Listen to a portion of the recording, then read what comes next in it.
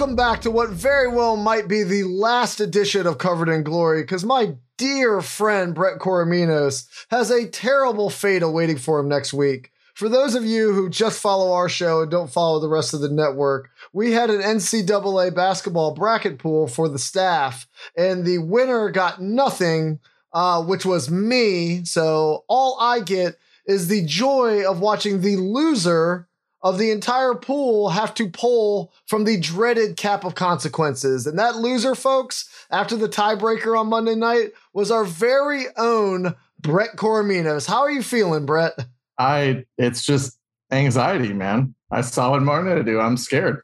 I'm scared of Sal. All right, well, let's explore that fear for a second. What is it you're exactly afraid of? What is the one thing that could be in the cap? Okay, so the one thing that I was worried about is I've made so many Milwaukee's best jokes. I literally thought that if you were going to be involved with this, you were going to make me do something involving Milwaukee's best and me vomiting. That was right about where my head was at. I was like, he is going to send me a case of sun-warmed Milwaukee's best, and I have to drink 6 of them before we start the soccer pod, which would probably help my 5-pound pickup. But my poor sweet Brett. That was a trap, and you walked right into it. Never expose your fears to cousin Sal Iacono. He has built an entire empire off of just messing with people. And I ask you a question, what you're most afraid of, and you answer into a live mic on his network? What are you doing? This is definitely going to be the last edition. You're not surviving this. You're not ready. You're not ready for this. I was sandbag here. Mikey Meatballs, our producer, just said he has all the consequences already. I thought I was in the clear. Now they're just going to get ripped up and throw it out. Oh shit! Oh my god! I didn't know. It wasn't that I was doing it on a live mic thinking that they were still out there. I thought I was finished and they were finalized and all the draw was just going to happen. Now that I know what the heck can be redone, I want to rewind that. I'm not scared of that. I want that. Sal, I want that fate. I want to vomit on this Zoom.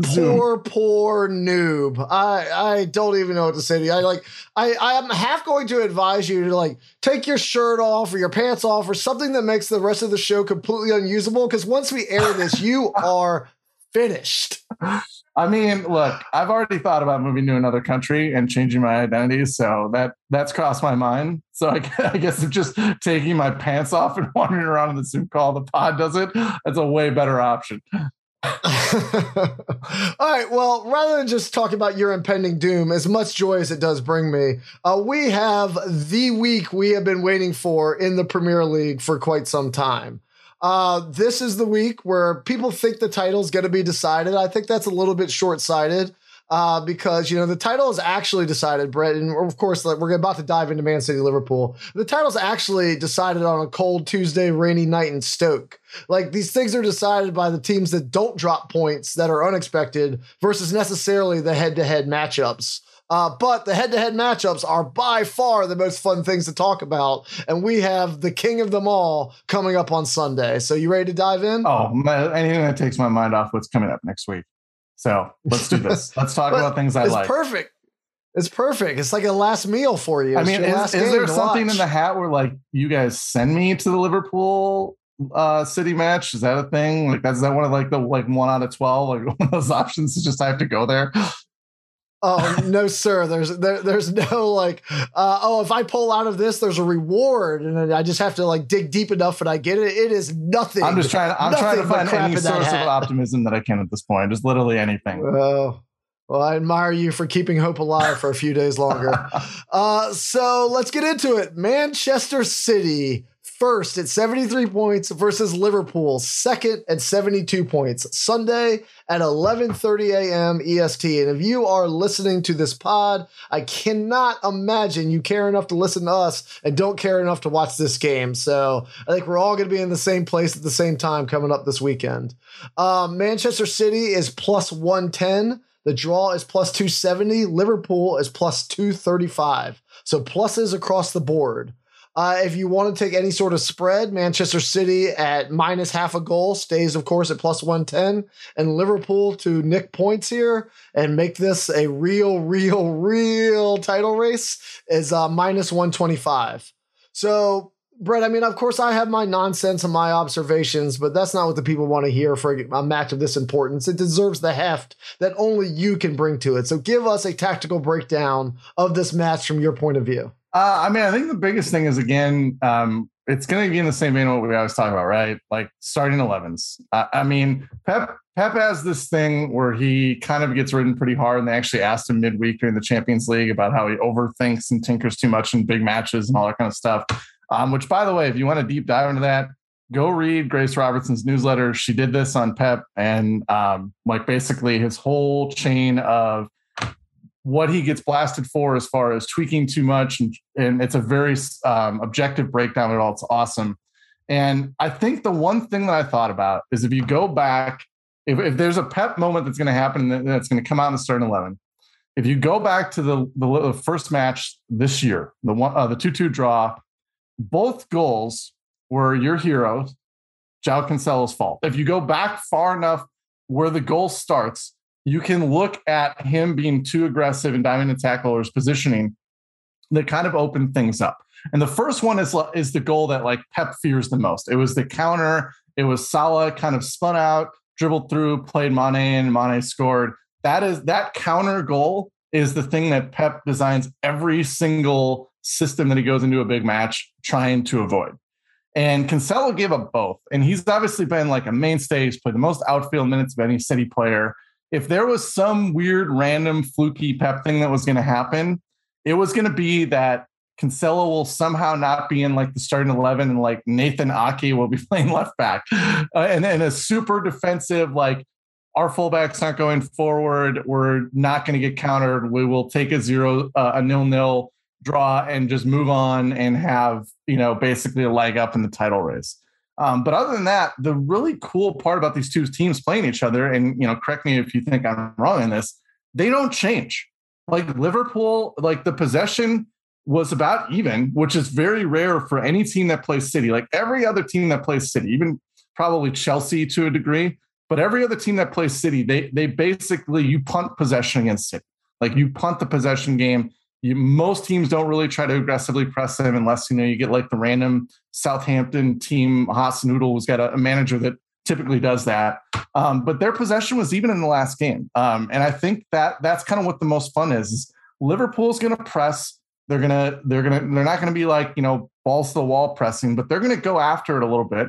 And then City is going to obviously still try to do what they do. They're going to win the ball back aggressively after they lose it. They're going to try to slow the tempo, control possession. And so this is what's really fun about this matchup is it's not like the Atletico match that City played midweek where Simeone literally played a 5-5 and just was like, I don't want them. I don't want the ball. I don't care if we get a shot. Like we're just going to give up all the territory, all the possession to City. Hopefully we get lucky on a counter, try to nick a point and then go back, to Spain and then win there.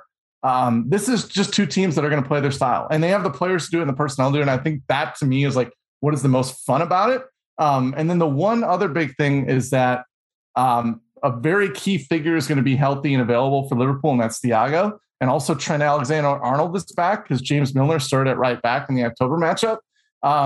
And so the thing about Thiago and Milner is that if you look at Liverpool's on-off expected goal totals, Thiago is at the very top of all outfield players that have over 1,000 minutes. He has made Liverpool the best version of themselves when he has been on the pitch. Milner, for God bless him, great career. I think he's it's actually been an underrated thing. We could have a whole podcast probably about James Milner's career, but he's at the very low end of that spectrum on Liverpool with all guys over 1,000 minutes. So that one little swap out of personnel, you're going to see a big upgrade, which I think might cancel out the fact that this isn't at Anfield and it's at the Etihad. But I'm so excited for this. It's just awesome. I cannot wait. And I don't think we're going to see anything crazy. I think we're just going to see two really good starting 11s, the two teams trying to impose their own style in the game, and then hopefully a lot of fun. Yeah. So in my notes, Thiago is written down over and over and over again. Because, when you have a heavyweight matchup like this, like a lot of times when we're talking about matches, we're talking about the exploitation of the other team's weakness or the other team's worst player or what they don't do well. But Liverpool and Manchester City have world-class players basically in every spot on the entire 22 across the entire pitch. And so like, I'm not sure there is a quote unquote a weakness. I mean, there's comparative strengths and there's comparative, bright spots and down spots, but every single guy who's going to be on that pitch on Sunday is one of the best in the world at his position. I mean, by whatever definition that is. So in that kind of matchup, now you're talking about a moment of individual brilliance that transcends the game and actually kind of decides something like this. And Thiago has been absolutely unbelievable the last couple of months, or I mean, beyond that. Like, he's been unbelievable for a long time.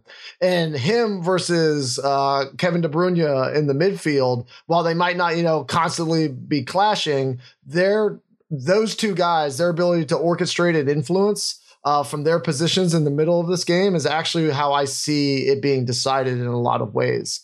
I absolutely can't freaking believe how good KDB looks right now. I mean, like, Zidane probably played the game with a lot more artistry, and he's remembered as such. But like, KDB is going to be the midfielder that I remember from this generation 20 years from now. And I think he's at, basically the peak of his powers. Every single time down the pitch, he seems to orchestrate an A+ opportunity again and again and again and again. It's so crazy to watch. So I think that's where a lot of this is going to be decided. Obviously, TAA and Consuelo, like, playing the position as uniquely as anybody else in the world right now and bringing their individual strengths is certainly going to be heard from. But I think if we, really went down the list, we talked that way about every single person out there. They certainly won't have the same space that they had last week against like Watford and Burnley, where the goals they were scoring kind of looked like training exercises. And so I'll get to my prop in a second, which is where I will address, how this game might change from some of their previous tactical outlook. But just giving a pick before I get down the rabbit hole of a prop, it's just a matter of odds. I'm taking the big plus number because I think all three outcomes are equally likely in a lot of ways. Like, Liverpool looks unbelievable. Manchester City, of course, is world class. I don't value the empty head all that much. So if you take, the home pitch advantage that gets weighted into these odds and remove it, and I get the choice of the three options, I'm going to take Liverpool at plus 235. Yeah, I mean, I went back and forth on this, and I do think that, obviously this match being at the Etihad is going to play a role in some way or another. I mean, especially just given the intensity of the match. Like, I went back and watched the highlights of the October one, before we recorded today. And it was just like those goals, like you could feel it even in watching the replay months ago, the emotion behind that game. And, both these teams know, like, this match is going to go a long way. It's probably the end of Liverpool's title hopes if they lose. And it's probably vaults them ahead of City if they win. And so I do think like where this match being played matters, but I also do think that there was a lot of missing pieces for Liverpool. There was Milner at right back. There's Curtis Jones in the midfield. Now you're going to have TAA and Thiago in the midfield coming up, most likely. I mean, unless there's a surprise here. And whether it's like Firmino's at striker or Jota, like they play differently. But they're still just as effective, but in the different ways. So I think this match, to me, it's hard to pick a team to win because there's no edge. And so the draw like just seems like the natural thing. Like even in the October matchup, they're non-penalty XG. So non-penalty XG is basically kind of a different way to look at a match. It's like how all the passes that were played in the box, things like that, would have added value to their scoring. The non-penalty XG was exactly the same. The expected goal totals, exactly the same. So there just isn't anything that separates these two teams. And if you kind of get the little boost of like Alexander-Arnold coming back in and Thiago making Liverpool incredible because he's been one of the best midfielders in the world the last 8-9 years, this is just dead even, and you're getting plus money for two teams that are dead even. So that's, to me, if you're going to go on the spread, like that's where you park your money. So you're taking the draw straight up, not Liverpool and the draw. Yep, the draw. Okay. Yeah. Plus 270.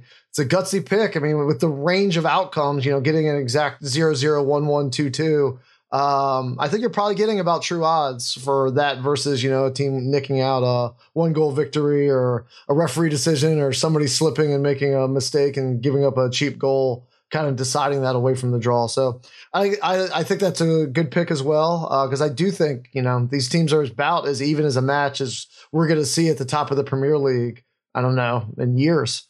But here's my observation on the prop side. And I don't know if you feel the same way. I mean, I don't think it's purely selection bias, but watching Manchester City, because they're such a great team, they play in a couple of matches like this every year, right? They play against another world-class opponent in a high-stakes game, 6, 7, 8 times a year through the Premier League and through tournaments.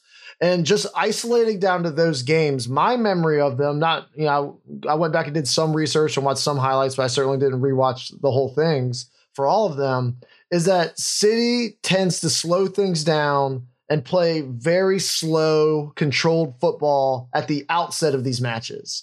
I mean, we often say that Klopp is heavy metal football and Pep is more, classical music or jazz. And so like classical music or jazz builds to a crescendo. This isn't Bulls on Parade or Sweet Child of Mine where they're blasting music right off the first note. They start a little bit slower and build and build and build as the game progresses. And so, looking at them versus Atletico in the Champions League this past week, look at them at Chelsea in January, looking at them, their 2 matches against PSG in the Champions League in the pool play, and their first match against Liverpool. Those 6 matches, only in one instance was there a goal scored in the game in the first 30 minutes. And it was one of the matches against PSG. These games are not usually decided on the front foot right out the beginning. They're decided later on in the game after City, kind of grinds it down a little bit and maybe opens up play and pushes pace a little bit more. So there is a bet for this. Give me goal scored up to the 30th minute. No, and it's only minus 105. So I love that bet. You can take it, you can win it, and you can still root for an awesome game of football over the 60 minutes that follow. Yeah, I mean, I think that's actually a great bet. I mean, that's a very creative way to look at, how City approach these matches for sure, as far as like the marketplace. And I mean, yeah, it's like we talked about from the opening. Like Pep's whole thing is he doesn't want to get countered, he doesn't want to go down early, he doesn't want to play a goal behind. So, that's why he, even against, if anybody who actually watched that grindy Atletico match, you could tell, like, even though Atletico was just literally sitting in these 2 5-man blocks, like Pep was not letting guys commit forward. Like Nathan Ake had very conservative positioning. Like John Stones would maybe make a run like forward a little bit. Cancelo obviously was doing his thing where he drifts forward and into the final third, but they were essentially still kind of playing like a back 3 against a team that was clearly parking the bus, setting up shop in a 5-5. And only did they kind of really they kind of pushed down on the pedal until later when De Bruyne got the goal. So I do think that's a great bet. I am just like so all in though on this idea that these 2 teams are even, and like, it's hard to see this game being a super grindy 0-0 affair. I mean, maybe like this is just me not wanting that. Like, I don't want to spend 90 minutes watching the 2 best teams in the world, like grind out a 0-0 draw because because Pep doesn't want to lose. But I do think just with the overall talent, it's hard to see this game be a total goal fest. I mean, both teams got lucky with the chances that they created in the first match to have 2 goals each. Everything about that match said that game was going to be right around 1-1. And I think this is going to be the same thing. And you're getting plus 600. So if both these teams are even, and if your main range is probably 0-0 or 1-1, if you're looking at the draw outcomes, you're getting plus 600 for 1-1. That just seems like a natural fit to me. I just don't see this match other than, like you said earlier, there could be the thing where it's 1-1, somebody slips. I mean, the second goal in the first match was Matip basically ran across the 6-yard box when De Bruyne was shooting and deflected into the other end of the net. So, like, yeah, fluky outcomes happen, but, it's also football, man. Like, this is what happens. Yeah, and Sterling needs to stop running with his arms extended. Somebody's just going to take target practice at his hand in the box and just kick it into the head and draw a penalty just because he runs in a super weird way sometimes. So this is the game of the year, and I wrote down some other props. I think Brett and I actually see this in a very similar way. I mean, neither of us are looking at a shootout. I'm kind of married to the slow beginning, and I'm going to bet it pretty heavily in the 5-pint. But here's some other ones I wrote down that are similar to the vein or an opportunity to fade us. 1 to 2 goals as the total goals in the game is plus 140. 2 to 3 goals is plus 105. If you want to completely fade that, anything other than 1 to 3 goals is plus 145. So if you want 0-0 or 2-2 or higher, that's a good way to get plus money. The under 2.5 is plus 120, and both teams to score no is plus 142. Here's a couple more. Sorry. Game of the year. It's like the Super Bowl. I'm going to interject the other one that I was kicking around after you're done with your list. Sure. Oh, go ahead. No, sure. I want you to finish. You're on a roll. Almost done. Half with the most goals. The second is plus 106. So if you like it to open up a little bit more in the second half, particularly if one of the teams, probably Liverpool, starts chasing a bit, I actually like that bet quite a bit. Scoreless draw at the half is plus 250. And then let's see here. These are my favorite two. Manchester City, the first goal to happen in the second half is plus 210. And Liverpool, the first goal to happen in the second half is plus 200. So you could take both of those. I mean, if you hit both, obviously it's wonderful. If you hit either one of them, you get really nice return on your portfolio there. And that's just saying, hey, it's going to be a slow first half, but game on in the second. Yeah, I mean, one of the ones that I had, and this is probably, I came pretty close to actually going with this one though, is that we talk all the time about who is in the starting 11 and where those players are in the starting 11. And Bernardo Silva in a match like this is probably going to play as a false 9. Normally he gets jammed as part of the midfield 3, or sometimes he's out on a wing. But in a match like this, where Pep wants a guy that's going to press, that's going to help him control possession, that's going to be positionally sound when they lose the ball.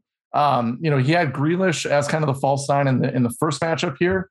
But Bernardo Silva's plus 110 for a shot on target. So if he's playing deeper in the midfield, you don't have as big of an edge on that bet, but he's going to probably play as part of the front 3. Now, obviously you can wait till the starting 11 comes out and see where he's at and then, kind of project the lineup a little bit. But if he's playing as a 9, like, he's going to be in and around the box. Like, he's going to be one of the guys there. It's not like this game is only going to have like 4 or 5 shots. It's probably going to be 9, 10, 11 shots per team here. So I kind of like Silva is getting one of those shots at plus 110, like getting plus money for the guy basically playing striker for City. So that was one that I thought about really hard. But the only drawback to that one to me is that Silva is very good at link play.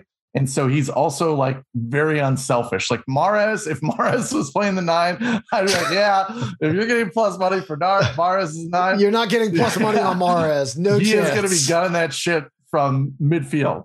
But Silva's a little bit different as a striker, but I still think it's a good thing because he will just be the guy that, just by the de facto nature of if Pep plays him as a 9, he will be the guy asked to get into the box when they do their shit of playing somebody through and looking to cut it back.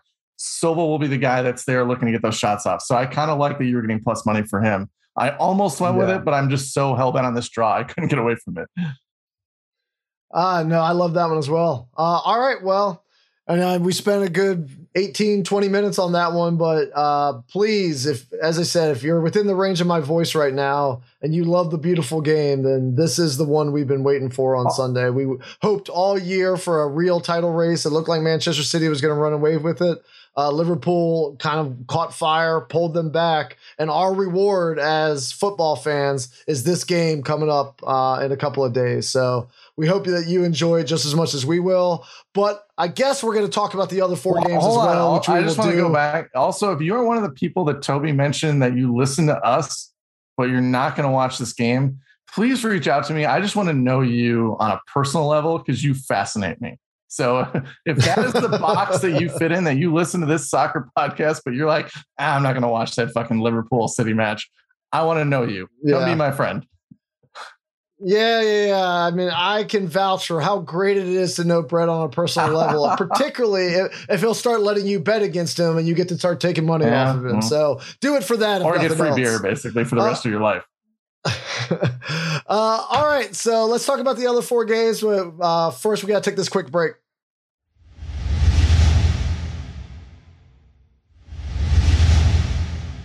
Okay, we are back, and we are taking a trip to Brett's place of pain after that 6-pointer midweek made Everton an actual coin flip to get relegated. So here we are with them facing Manchester United. Everton sitting 17th, 25 points. Manchester United 7th at 51 points. Saturday at 7:30 a.m. So Brett could get this out of the way as fast as possible and not have it ruin his weekend.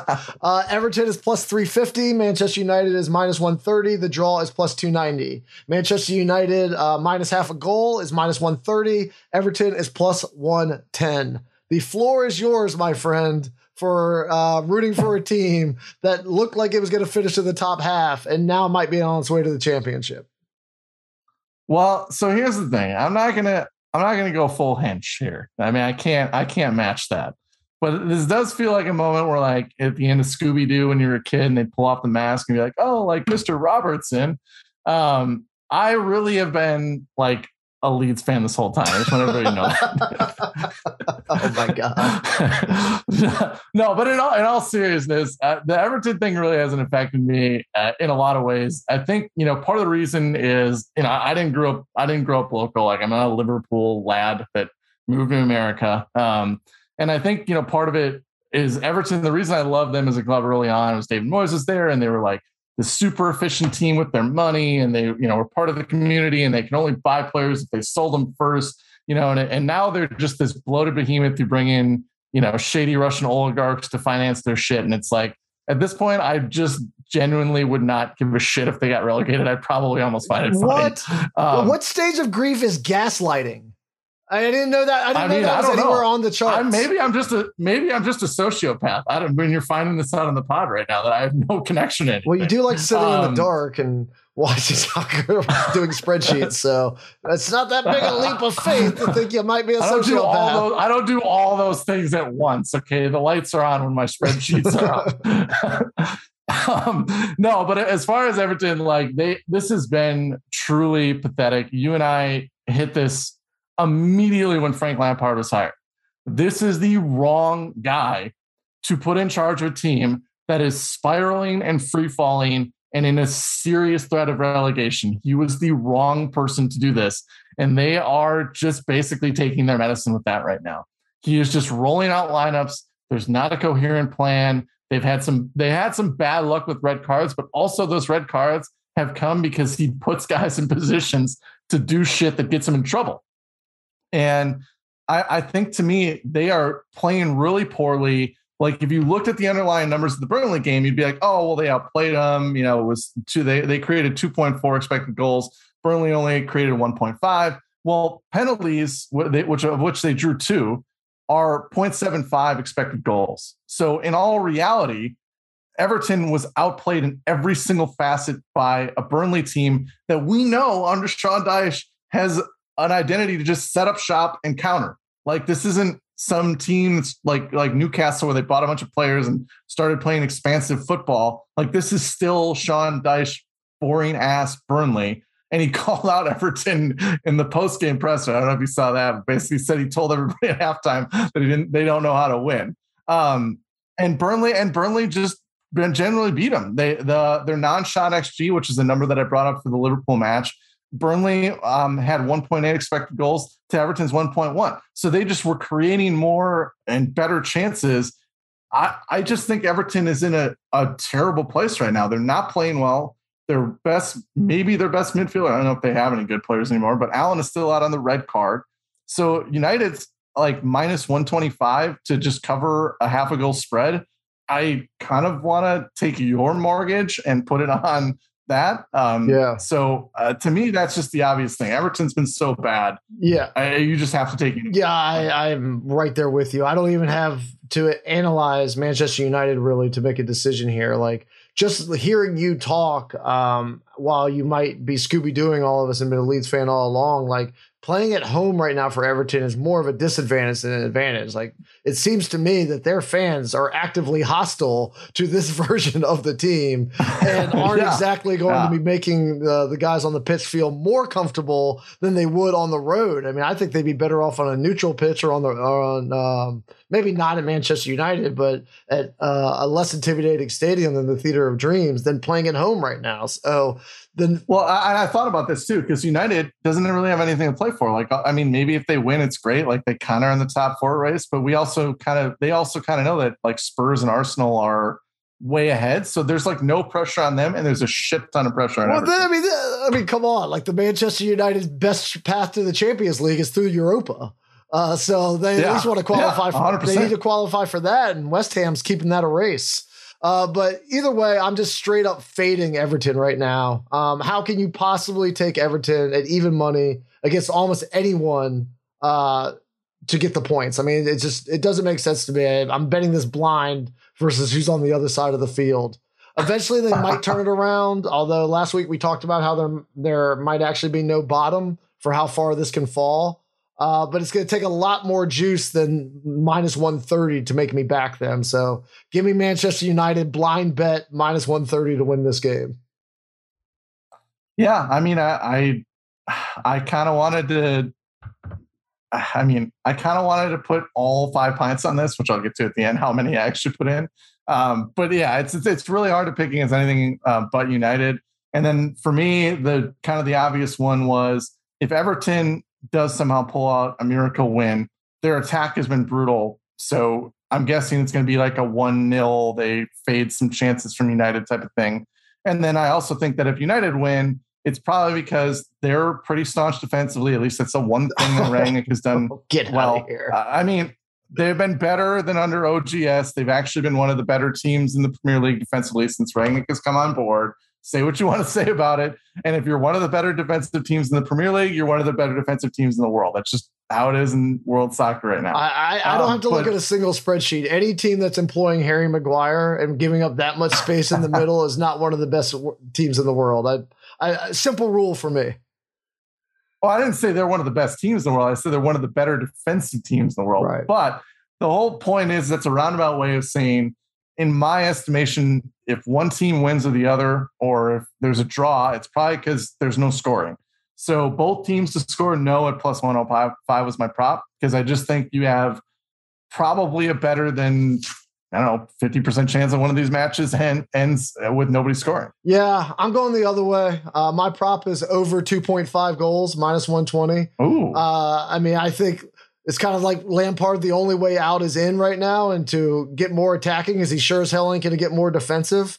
I don't think either team is particularly well organized in the back, and I definitely don't think either team is even capable of executing like a grind them out strategy. So I think we're going to end up with an open game that might be fun for the neutral, particularly those of you who are enjoying the chaos that Everton's in. And I think there'll just be a lot of opportunities to hit the over. Now, the ability to convert those opportunities might be a little suspect, but with the chances there, I'm going to take the over versus the under at only having to lay minus 120. I mean, I could also see it go in that direction too. Again, Everton are dumpster fires, so bring on all facets of results. Anything can happen. All right. Well, it wasn't a particularly good week to be a blue of either of our ilks, so let's get over to Southampton versus Chelsea. Southampton 12th at 36 points versus Chelsea 3rd at 59 points. This game is Saturday at 10 a.m. Southampton is plus 300. Chelsea is minus 110. The draw is plus 270. Chelsea at minus half a goal stays at minus 110, and Southampton is minus 105. So you're basically taking a coin flip of Chelsea taking home all 3 points this week. So I know you are chomping at the bit to crap all over my beloved Blues, and I'm going to let you loose on that, since that seems to be your thing this week, is just it's just crapping on your team, my team, any team that you can get your mouth against. But I am probably stubbornly, maybe blindly, maybe stupidly, I'm backing my boys, and it's not because of the guys on the pitch. It's the manager more than anything else.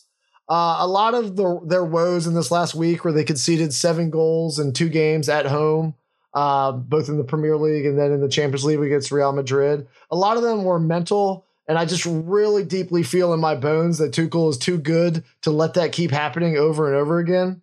And if you put aside the horrendous mistake by Mendy midweek in the Champions League, they basically played Madrid to a draw on XG. And just one team had Benzema and one team didn't. So it ended up being 3-1. They got randomly crushed last year by relegation-bound West Brom, and everybody started to write them off. That game, I think, was 5-2 at the Bridge around the same time. And what happened after that? They came back and won the Champions League. So I think the small sample size declaring their demise might be a little bit exaggerated. I think they are capable of tightening things up, and I still think they have world-class talent in the defensive half that will allow them to win this game. Then on the other side of the ball, Southampton hasn't kept a clean sheet against a team besides Norwich or Everton since November 5th, a run of 23 games. So Chelsea, I believe, will get opportunities to convert in this game. And I can't believe it's nearly even money for them to do so at a higher rate than they make mental mistakes at the other end of the pitch, given their defensive pedigree. So I know that recent trends are going to point towards Southampton, stealing some points off a team that's trending downward. But I believe in Tuchel. I believe in the Blues. I believe I've seen this movie before, and I believe at minus 110, these odds should be higher, and I'm going to go ahead and lay it. All right. So here's my thing. First off, you and I have been on the same side of Chelsea and Tuchel way more than when I told you with the Middlesbrough pick. They're coming back up in this little speech, by the way. Sure. But one of the things that I've noticed is you brought up West Brom, and I think that's actually a perfect segue into maybe the difference between last year and this year. In the West Brom match, it was definitely a one-off performance. There was a red card, I'm pretty sure, in that match. Am I remembering that? I believe so. And yeah. even with that red card and the penalty, like it was still like an even match. Like in theory, if you calculated the chances, expected goal chances, that match ends in a draw instead of 5-2, like way, way, way more often. But the difference between that result and the Madrid one is the Madrid one has been part of a string of sort of underwhelming Chelsea performances lately. So against Norwich, who we have constantly mocked on this podcast for being one of the worst teams in Premier League history, Chelsea had 1.8 XG to 1.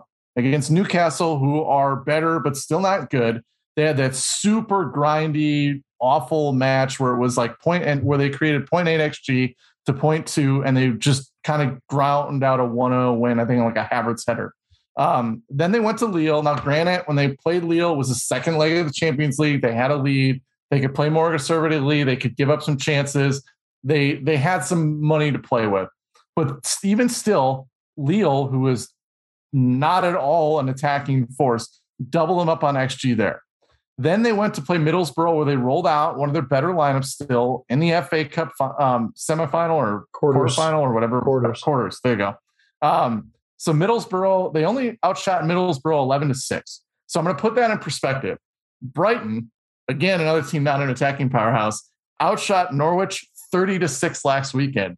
In matches like that, you would typically expect a team to completely bury another team in shots as part of a sign of just the gap in talent between the two sides. And we didn't see it. And then against Brentford, they legitimately got out-created by Brentford. And Brentford was one of the teams that we, even just 3 weeks ago, we were talking about them as a relegation candidate. And then the Madrid match, which I agree, a lot of the chances came off individual mistakes that typically you don't see under Tuchel, you don't see from Silva, you don't see in the way that they close down. But it also is kind of part of a string of performances that tell me something weird is going on in Chelsea. You think something weird's happening at Chelsea? Like a government takeover of the team? In terms of their performance on the pitch, I understand there's stuff going on outside of the club. But as far as their performance on the pitch, it's worrisome signs of their actual underlying performance is something that makes me wonder if maybe the outside stuff is creeping in, or maybe if there's something we're missing with because there's been a lot of guys in and out of the lineup too with Chelsea lately. The midfield has been constantly turned over. We've had the Lukaku saga. Reece James has been out, and we know how hugely important he is. Now he's just come back in. Their center backs have been hurt. We've seen Sarr make appearances in pretty, important matches. So to me, it's just tough. They're playing away from Stamford Bridge. I'm a Haas and Hudl fan. My hot take is United should have had him as one of their finalists for that job. But I think Southampton had plus money to win. It's just hard for me not to see some slippage going on here. And Southampton can be really good on their best day. We have seen that against City. When that press is cooking and when they have their full healthy lineup out there with Ward-Prowse and Romeu and Redmond and Che Adams and Adam Armstrong or Armando Borja, like this team isn't lacking in talent. It's not a bunch of bums that they roll out.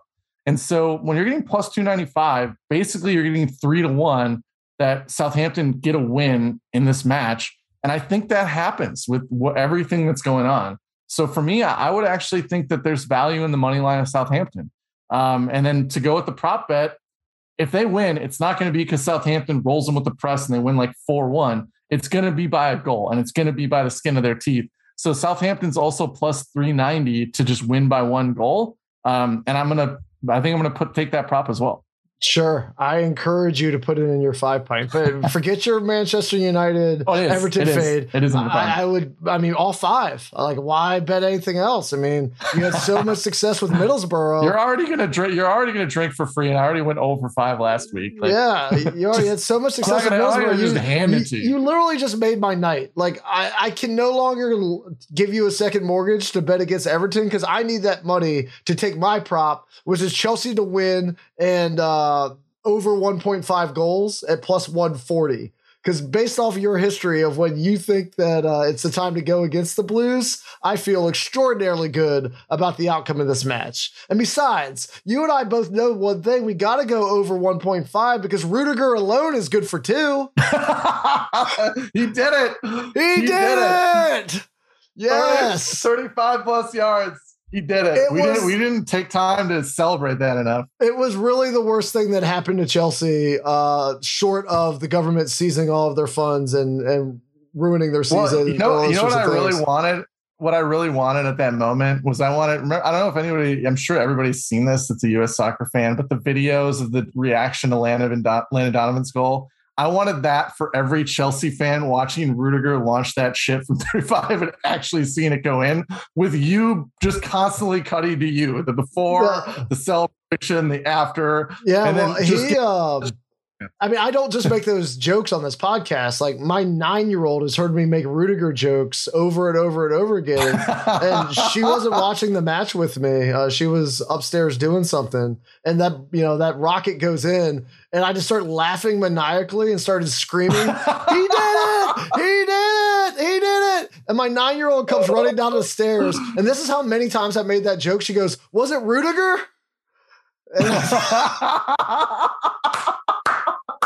Yes. But it really was. It was the worst thing that happened. It was the worst thing that happened. That's why there needs to be a camera on you when you watch Chelsea games. I needed that moment. I know. It's like everybody needed that moment. They needed that moment of you laughing and then your daughter coming in and knowing that laugh. Yes, the panda cam at the zoo. Like people watch it all over the world just to wait for him to throw some crap. But speaking of throwing crap, it really was the worst thing that could happen to Rudiger. It's just like when Westbrook makes his first 3. It's like, great, because now he's going to shoot 9 more of them. Rudiger led the team in shots. He led the team in shots. He took 6 freaking shots that game. It is so outrageous. But anyway, I mean, back to the bet. I love the balance of juice I'm getting for Chelsea by adding the over here versus Chelsea just winning 1-0 since I'm so convinced they're going to win. They can certainly leak one on current form, so they're not the only ones that has to contribute to the over here. But either way, I still like them to score twice in this matchup, given the gap in quality between their attacking players and Southampton's defense. And now I feel even better given your prediction. Though I will say, I said a very similar thing last week against Brentford about how confident I was. And then, of course, they got rolled. So, hey, if you're out there listening to me, fade or follow. It's a coin flip right now. All right, well, we'll have to see what happens because I trusted your boys last week too against Brentford to cover a half goal spread, and that clearly did not go well. Oh, I know. So we'll get to the 5 pint results here in a couple of minutes when we get to the end of the show. But Expect a lawsuit to show up at your door any second now because I'm suing you for intentional infliction of emotional damages for taking Chelsea last week at minus 290 as a slump buster and putting your fucking stink all over my team and leading to the worst week that we've had on the pitch all year. I mean, all calculated. God, I know how toxic I am, so I just constantly want to pick your team. Yeah, no, I mean, if you go get a lawyer, you need to be talking settlement, not jury trial, because there's no way you're winning this one. All right, moving on. We got a couple matches left, and we're already running long, so let's get through these pretty quick. This is the real race for the fourth slot in the Champions League right now, and it comes down to Arsenal and the Spurs. Let's start with Arsenal at 5th at 54 points versus Brighton 13th at 34 points. Saturday at 10 a.m. Eastern.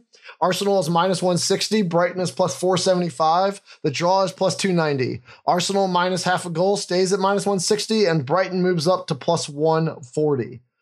So we said last week we really liked Arsenal to grind out points and finish fourth. And I'm not going to let one bad game against Crystal Palace kind of change my mind that quickly. But it was a really bad day. The space between the center backs and the fullbacks was exploited time and time again. And there was just zero creative spark up front whatsoever. But I just think they're still a good team, and we won't see that bad of a performance twice in a row. I think that last week probably saved us about 40 points of juice on this game because they did look so bad. I think this would probably look more like minus 200 if they had done what they were expected to do against Crystal Palace. So I'm taking the Gunners to bounce back, keep their narrow lead for the race for fourth, and to go ahead and win this game. Yeah, I'm actually going to do the same thing. Minus 155, I think it was a payout for half goal spread for Arsenal to cover. I just don't trust Brighton. They're first off, they're banged up. They're losing some key players here and there. Adam Webster is a center back who probably no one has heard of, but he's actually really important. I think the loss of Ben White to coincidentally Arsenal was a big deal for them as well. I think those two actually contributed a ton towards their maintaining defensive stability, but also in their attack, because those two guys are both really good at either playing or moving the ball into the attacking third. And Brighton did pummel Norwich, but everybody pummels Norwich at this point. So it's hard to read into that. So I think Arsenal to win, I feel confident about. The prop bets, it was hard. That marketplace was a little weird this week. The one I finally settled on is I do think an Arsenal win and over 1.5 goals, plus 105. This is more like a gut pick, which maybe at this point I should stop picking with quantitative data and just go by feel. But it just kind of seems like, you talked about the way that Palace of all teams kind of exploited them. And Brighton is not a good attacking team, but they've also suffered from poor finishing, and poor finishing can turn around at any point because we know how accurate expected goal models are as far as teams eventually regressing to the mean one way or the other. So I do kind of see this. It just feels like this is going to be like a 2-1 kind of win versus like a 1-0, especially because Brighton's defending has been really bad over the last 4 or 5 matches. They've given up weirdly a weird amount of chances for a team that typically is pretty solid defensively. And with Webster out playing a back four, they're going to be a little more vulnerable. So I think that's kind of the best one, but I'm also not super sure about this. Yeah, I agree with the prop market on this particular game. So for me, it's kind of like seeing an old friend or shitting on Dele Alli. My prop is just something I haven't done in a while and I miss it. So with the Champions race tightening up, I expect Arsenal to play even tighter and uglier football, if that's even possible. So let's bring it back, baby. Under 10.5 quarters, minus 120. There it is. My old friend. The throwback. It's a Thursday. It's a throwback Thursday pick. I think there were 2 corners in one of their last 2 games, so it's not like they're really opening things up. Yeah, so so good. It feels so good. It's like slipping into a warm bath to get that one back on the mic. All right, let's just move to the last game. Aston Villa 11th at 36 points versus Tottenham 4th at 54 points. They're ahead of Arsenal right now on goal difference, but Arsenal has a game in hand. This game is Saturday at 12:30 p.m. Aston Villa is plus 215. Tottenham is plus 125. The draw is plus 255. Tottenham minus half a goal is plus 125, and Aston Villa is minus 145. So look, if you've been listening to this pod, you know I continue to think Aston Villa is just getting too much respect. And it's really hard to deny that Tottenham is flying high at the moment, as Conte's system seems to really starting to be clicking for this squad. When you cast them at the right moment, when Kane is releasing players all over the field and they're killing teams with their width and then bringing the ball back to center, you can really talk yourself very easily into them being the third best team in the league on current form. And then you remember it's Tottenham and they will undoubtedly mess it up at some point. So for this particular game, Tottenham has everything to play for. They're clearly ascending, and it's too good to be true to be getting a plus number. I think it's a fishy line, but I'm playing it. And, whether Coutinho or no, there's no way I'm laying that much juice at minus 145 for Aston Villa to surprise them. Yeah, I mean, I'm same thing. Spurs money line. They're easily they would easily be a top 4 team, probably the third best team in the league if these results under Conte had been over a full season. I think Kulusevski coming in and replacing Lucas Moura as that third attacker has been undoubtedly massive for them. If I think the Spurs are going to win, there's a good plus money line. Spurs win under 3.5 goals at plus 175. I definitely think this is a 2-1, 2-0, 1-0 type of match. So I think that's something you just take and run. Yeah, and I stumbled onto a trend for my prop that I'm hoping to exploit because it also matches with what I'm seeing with my eyes. Like, unlike the game we talked about earlier between Manchester City and Liverpool and how in the biggest matches against world-class opponents, Pep's teams seem to come out and really control and keep the game really slow for the first 30 minutes. Tottenham has been the opposite, particularly recently. Each of the last 6 league games and 8 of the last 10, they scored in the first half.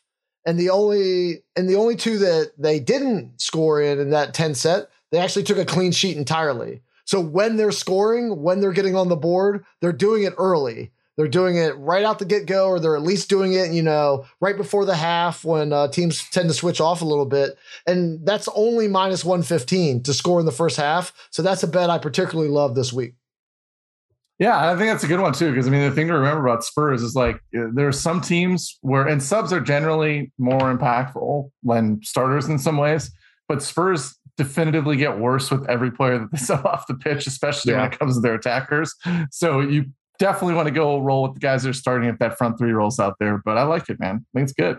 Cool. Well, you're about to hear it again as we get to the 5 pint. So to wrap up the show, given our favorite bets of the weekend, going into the second round of April, I am up 2.3 pints, but that's just business as usual since I am almost always up in this contest. And here's what I am going with for this particular week. Obviously, it's the match of the year, so I've got to lay some decent action on Manchester City and Liverpool. And you probably already know what I'm going to say, given how hard I hit this slow start earlier in the show. So Manchester City and Liverpool, no goal in the first 30 minutes is minus 105. And then Mikey Meatballs, you're going to absolutely hate me, and I don't know how you're going to do the graphic, but I've got to do it. I'm taking a half pint each on Manchester City to score first goal in the second half at plus 210 and Pool to score their first goal in the second half at plus 200. There's no way to kind of separate that out. So, Mikey, I'm taking a half pint on each, and you figure that out. Then from there, I'm taking Chelsea to win and the over 1.5 at plus 140, Tottenham to win at plus 125, and Tottenham to score in the first half at minus 115. What do you particularly love this week, Brett? Well, obviously, betting against Everton, I love. So I'm taking United minus 125 with that half goal spread, at least for 1 pint. I am going to ride the Southampton train. I'm not going to take them to win money line, but I'm going to take them by that 1 goal at plus 390. I think there's a little more value in that line. And then I'm putting 2 on the Spurs win in the under 3.5 goals at plus 175. It's probably my favorite bet of the week. And then I'm so hell bent on this draw with City and Liverpool. Putting the last one on 1-1 plus 600 in that match. I need that long shot to hit so I can start making my way back. Yeah. Well, look, it's a big weekend and you're taking big swings. It's going to be plenty of fun on Sunday, though. Do you have big plans, or is it just sitting in the dark with the spreadsheets per usual? I get my blackout shades down and, just have the spreadsheets. I actually print them out along the wall and just put them up on the wall so I have all the XG data behind the TV so I can see both at the same time. So it's perfect. All right. Well, Hope you enjoy your last soccer match before you have to pull from the cap of consequences early next week. So if fans of the network... I had forgotten about that for like 30 minutes. So that's great. Now it's just back in the forefront of my consciousness. Yeah, so everybody look forward to Liverpool and Manchester City, and then look forward to seeing Brett on either extra points or against all odds next week, having to pull from the cap, and then we'll pay it off either on this show next week or depending on what he draws through a video or something of that ilk. So look forward to seeing your favorite co-host embarrass himself more than Dele Alli just for once in his life. Yes, I worked one in. Arsenal under a quarter bet and a Dele Alli joke in the same show. I'm back, baby. Legend right here, folks. Enjoy them while you can. All right, well, Saturday, enjoy your appetizers, and then the main course on Sunday. Let's go. This is going to be so exciting. We'll be back to talk about it next week with our usual interchange of bad advice backed by expert analysis. See you next week. Take care, y'all.